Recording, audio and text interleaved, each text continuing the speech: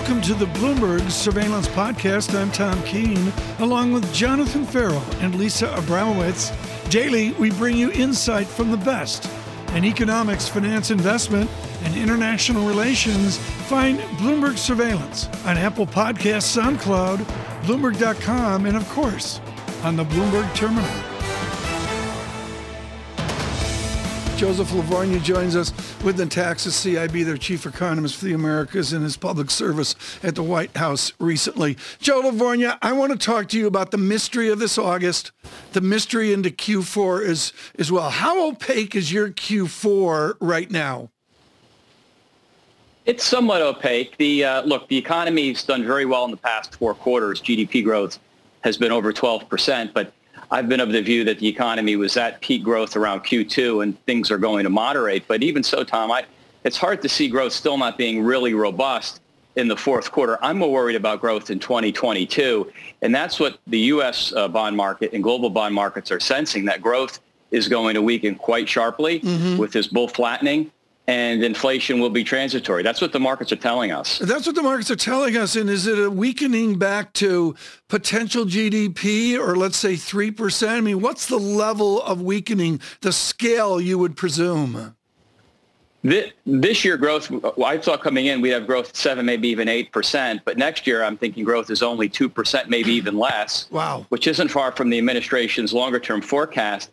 And that reflects the fact that we're borrowing from the future because we've had people that have been unable to spend until recently because of the pandemic. They've been locked up. They brought spending forward. We see that in goods purchases, which are about 4 to 5 points above their long-term GDP trend. And it's been predominantly consumption-led. Consumption in the last 14 quarters, if you look, or 14 months rather, Tom, from when the savings rate went from 34% now down to 9%, we've had annualized consumption gains of 21% real. That's amazing. It's mostly in goods. So we're borrowing from the future, and that's why growth next year will slow quite sharply. Joe, let's take your view of the world, and I'll ask you a basic question. How do you think the Federal Reserve operates in the kind of environment that you've just described? They don't do anything, Jonathan. They stay on hold. They continue to pump liquidity in the system. They don't taper. They don't tighten. What we've seen continually since those late March, early April highs in 10-year yields is the market pricing the terminal rate significantly lower. That five-year OIS we've talked about was around 240 back in early April, thinking the market would the Fed rather would tighten rates like they did in the last cycle. And just the other day, we were below 150. So the market's thinking the Fed does nothing. Yeah. And my guess is we don't get a tightening until after the next presidential election. John, and then this goes right to the heart of what you mentioned before, which is the gentleman from St. Louis disagrees, just flat out disagrees with Joe LaVorgna. As does the former head of research, I imagine, over at the St. Louis Fed as well. Joe, you said That's okay. no I don't mind tightening. being the other side of that trade. I imagine you don't mind that at all. You said no tightening, no tapering. You don't think we get a taper here, Joe, at all? Not until we know what the contours of a budget deal look like, because the Fed will treat a lack of a deal as being contractionary. And even though we're in the midst of debating what happens on the infrastructure side, the bigger part of the package is this family welfare bill. And we're not going to know what that looks like if we get it, and it will likely be through reconciliation until maybe mid-October.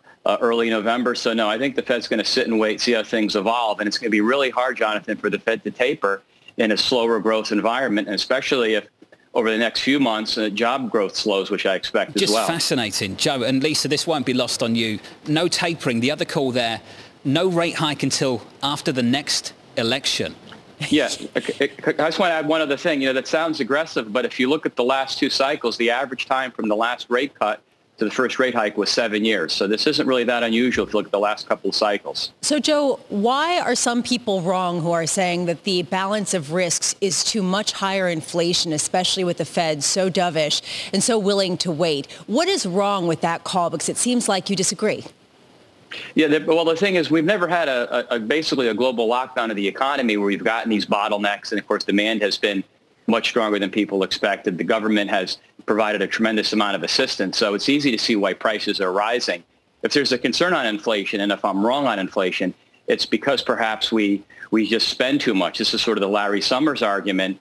And maybe evidence of that is seen in what the CBO next year was saying the output gap looks like. They're forecasting an output gap of almost 240 basis points, meaning the economy is 2 points above its long-term potential. That's the highest since 71. So it is possible, if we get more fiscal stimulus, you could build this inflation dynamic in the system.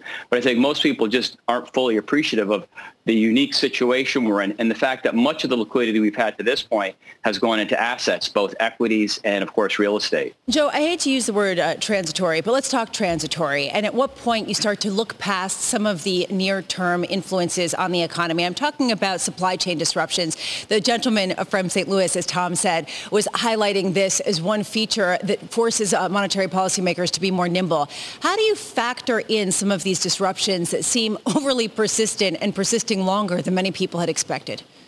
Yeah, I would just give it time. I mean, the thing is, we saw with lumber, for example, which was the poster child for bottlenecks, where prices have basically collapsed as the mills were able to reopen. And I've argued we're going to see that more on the semiconductor side and other parts of the economy. It just needs to take time.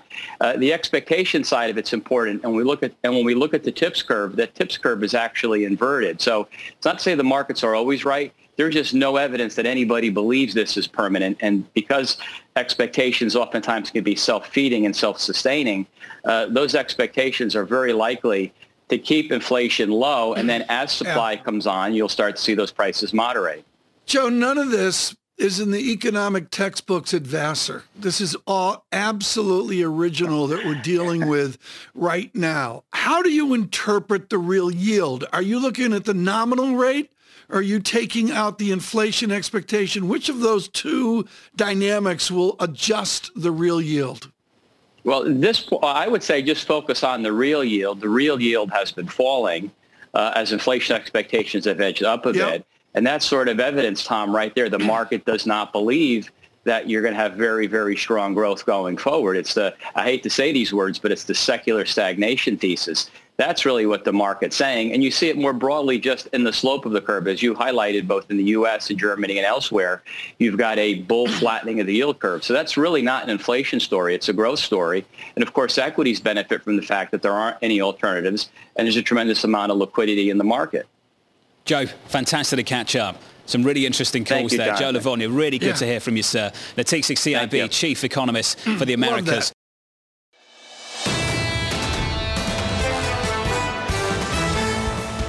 Joining us now on the Dow Jones Industrial Average, Michael Holland with Holland & Company and their chairman, knowing that the Standard & Poor's 500 is more indicative of what's going on. Michael Holland, I want to ask you a Louis Rukeyser question, and I say this with great respect to the sweat of Wall Street Week years and years ago when fear was ascendant. The way we solve fear in our equity ownership is to extrapolate out what successful companies do. How far out are you extrapolating right now on the companies you believe in? Are you out 6 months? Are you out 6 years? More like the years than the months, Tom, but I think there are fewer and fewer companies that one can zero in on and say, I think this is worth the risk of losing money because the potential for the upside is so significant. There is enough cacophony around about the economy, the Fed, China, COVID, and on, that companies like Tyson, which you were just talking about, are indicating the world continues to change under our feet. Yet in the markets, because of the tsunami of cash that has come over the markets over the past few years, we have pricing that we've lost price discovery. We've lost real rates of return to use, risk-free rates of return to use for econometric modeling. So the Fed is flying, it's blind as the rest of us. Interesting to me, Michael, how willing investors seem to be just to isolate a problem. A problem emerges, they can put it over there to one side and say it won't bother us too much. And a great example of this, you mentioned China. This is what Dan Ives of Wedbush had to say. My producer Jamie pinged this across to me in the last couple of minutes. This is what Dan Ives says. We believe these dynamics will yet again bode well for US tech stocks as the favourable backdrop and rotation away from Chinese tech into US tech creates a Nirvana setup. So, Mike, we used to say a couple of years ago, what hurts some would hurt everyone because we're all buying the same basket of goods. Now we've got people saying what hurts China will actually benefit US tech. Let's rotate even harder into them. What do you make of that dynamic? Well, the dynamic is reflective of a market that has gone inexorably upward, Jonathan, over the last several years. And I think the looking for the positive outcome is something that I'm always prepared to do. But in the case of China, I think it would be a fool's errand to ignore what's going on. There was a wonderful piece in Bloomberg Intelligence yesterday on the terminal about the thing that's different about China today, in contrast to the last 40 years, most of which I've spent going over there, is that they now remember that they're communists. And when they remember they're communists, you end up with a situation where you're not doing things as they've been doing for the last, which created Alibaba, which created the opportunity for people to make tons of money. They're now becoming political and warrior-like. So, Michael, fold that into an investment thesis. If price discovery has gone away, if we have China that matters more broadly, what are you doing right now? Being very careful, and Lisa, and actually we've kidded before about the all-weather portfolio, but I think the three of you opine daily, there are things that don't make a lot of sense, can't be explained in terms of where prices are. You have a 5% earnings yield, the flip of the reciprocal of the price earnings model on the markets in the U.S., and less than a 2% 10-year Treasury with inflation looking like it's going to be sticky at somewhere around 4 to 5 to 6, or maybe 2 to 3 to 4. But these things don't make sense. So what I do is try to identify properties that are useful. Tom asked a question about weeks and months, or Jonathan as well. You buy properties. I would say that companies like General Motors, which I've been looking at recently in the last several months, have a plethora of things that could go right, but a valuation that doesn't reflect the overall market. So the risk, but there are fewer of those. They're just, it's hard to do.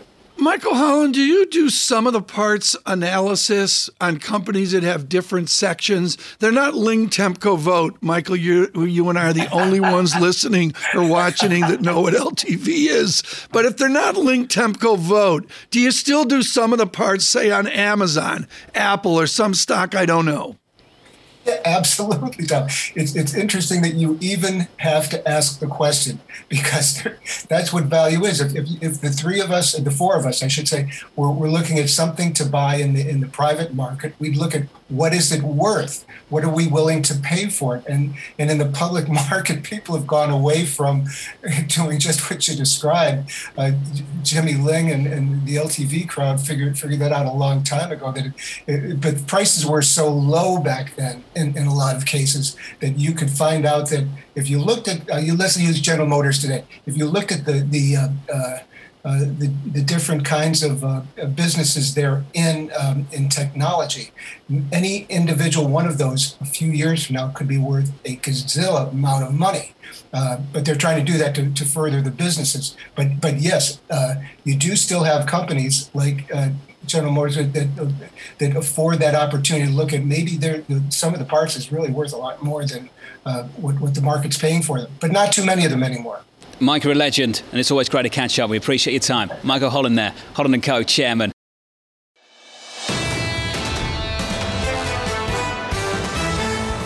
Anna Han joins us now, Wells Fargo Securities equity strategist. So, Anna, let's talk about that. What does it mean for an equity investor, the incoming economic data of the moment?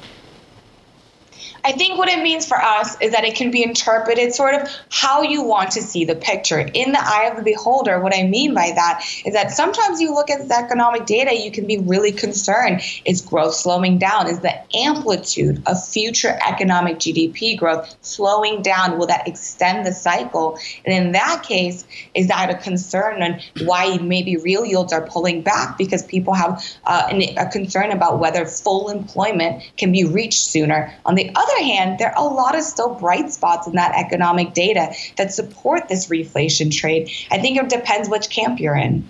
And your research note is fascinating in its physics, where you talk about amplitude. I want to take it over to an even larger idea of magnitude. For the bulls out there in the equity market, what are the magnitudes that get you out to the emotion of SPX 5000 or the emotion of Dow 40,000? You know, those are big, beautiful, round numbers, Tom, and people love those shiny numbers. I think to get there, what you really need to see, maybe two fronts. One is that when you have these kind of yields retreating, you see this kind of natural effect for a discounting model for equity growth, for equity earnings. But on the other hand, that comes with this sort of ominous side of, well, growth is slowing down. Is it sustainable? But to get that yield, people may be reaching into equities. On the other hand, to really push equities, and I think what's been driving it more recently, is expectations and estimates. As we've gone through earnings season, you've seen corporates very focused on what do these input costs mean for my margins. And for the companies that are able to pass along that price and those margins can remain fat, then you see that they're able to continue seeing some price appreciation. I think it's that upward expectation and estimate revisions that we're really keeping an eye on to get there. And specifically, just to dig in a little bit more, Anna, you noted in your recent research that earnings estimate revisions continue to trend higher, especially for value sectors. So why is this not being reflected in outperformance of these particular areas where you see growth surge ahead over the past month or so?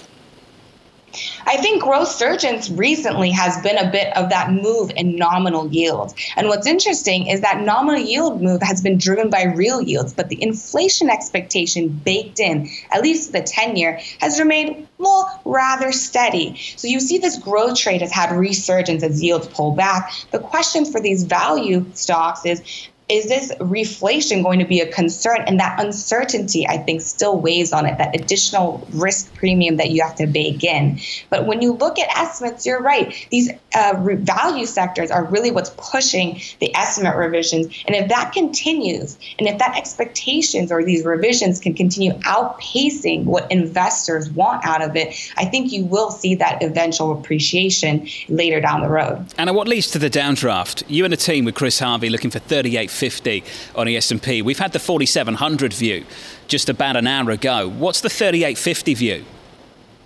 Well, if you remember us coming into the year, we talked about low volatility and defensive strategies come summer.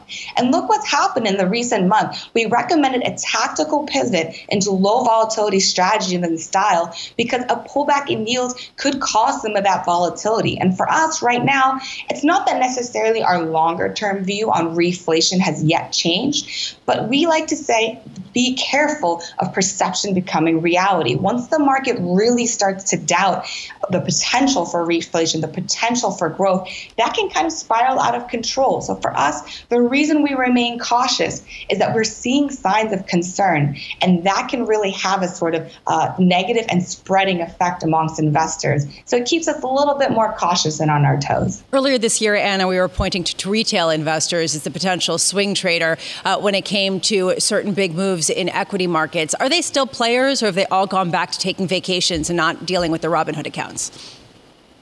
Well, I think they are definitely still a player, and they may be even growing as we go several years forward. However, for now, I think a lot of the flows you're seeing and that's been dominating more in the fixed income markets has been lower institutional side, has been your bigger fishes or whales in the ocean here. But when you look at equities, a lot of this sort of risk-taking or risk seeking was pulled back last month, given the additional concern about potential for full employment to be a bit further down the road. And as that risk appetite wanes, I think you may see the retail crowd be a little quieter and may sit down a little bit in the stands. Anna, good to catch up. Always good to hear from you. Anna Han there of Wells Fargo's equity strategist with Chris Harvey and the team. This is an important conversation, and it may surprise you that it's our conversation of the day. We're trying to recalibrate equities and economics into the litmus paper of the system, which is yield. And John Farrow, you've talked about global yields as being as important in their interdependencies as the U.S. 10-year benchmark. Yeah, let's get to Porrick Garvey on that, Tom. ING head of global debt and rate strategy. Porrick, all this talk about 10-year yields and they shouldn't be down here in the Treasury market.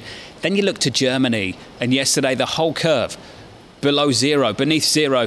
Porrick, how important is that dynamic, the European dynamic, that gravitational pull, yield to lower? Oh, it's absolutely vital. It's. I mean, this is an incredible set of circumstances, but you can't get away from the fact that the Treasury yield is the global benchmark. And as we sit here today, we're looking at that 10-year heading towards 1%. And I think the big lesson here for Europe is that Europe never really recovered from the global financial crisis as measured by monetary policy. I mean, rates are still negative. QE is as aggressive as it's ever been.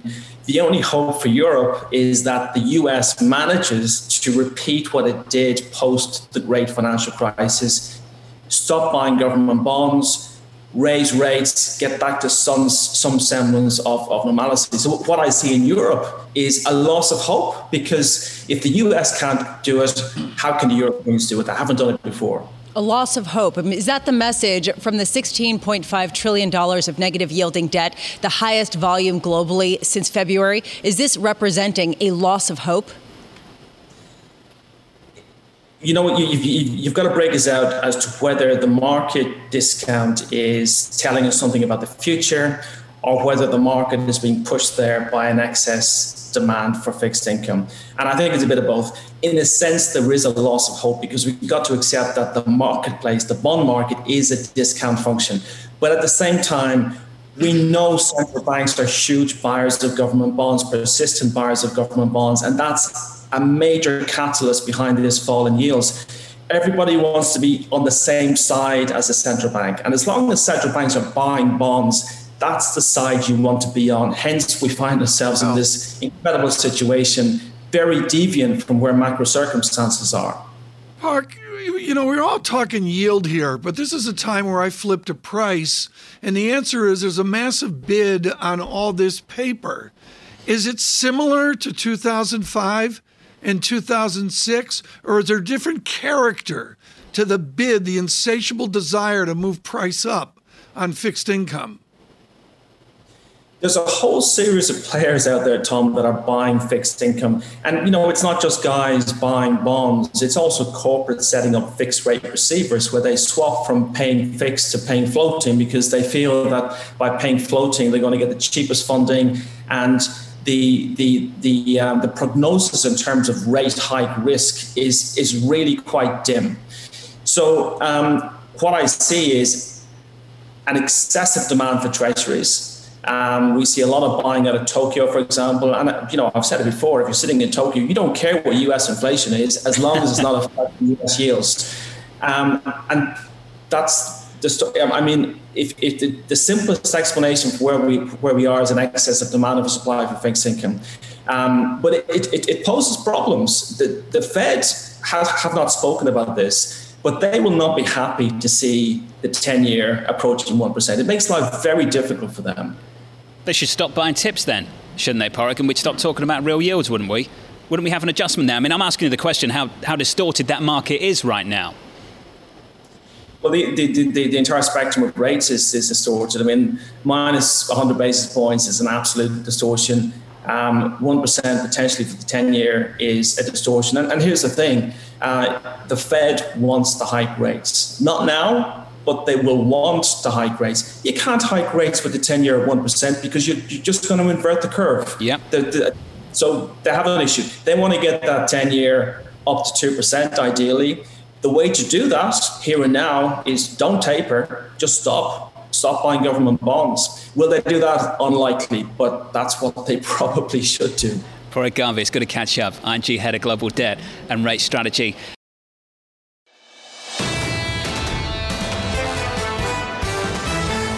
This is a joy, and it is a joy, John, when you are weaned out of Indiana, as part of my family was. David Ricks is with Eli Lilly, their chairman, their chief executive officer, celebrating his 25th year with the company. The Ricks era, going back to his first day darkening the door, is 12% per year. In the last 10 years, the stock is Home Depot and Apple-like, up 24% per year. It has been an extraordinary move. David Ricks, I want to talk about where you are now with COVID. There's some sensitivities here with the antibodies and that. When you're meeting with your head of research and science, Daniel Skowronski, as well, when you look back at the last 18 months on COVID and you look forward to the next 18 months with this horrific pandemic, what have you learned, and what's the to-do right now for Eli Lilly in this horrific pandemic?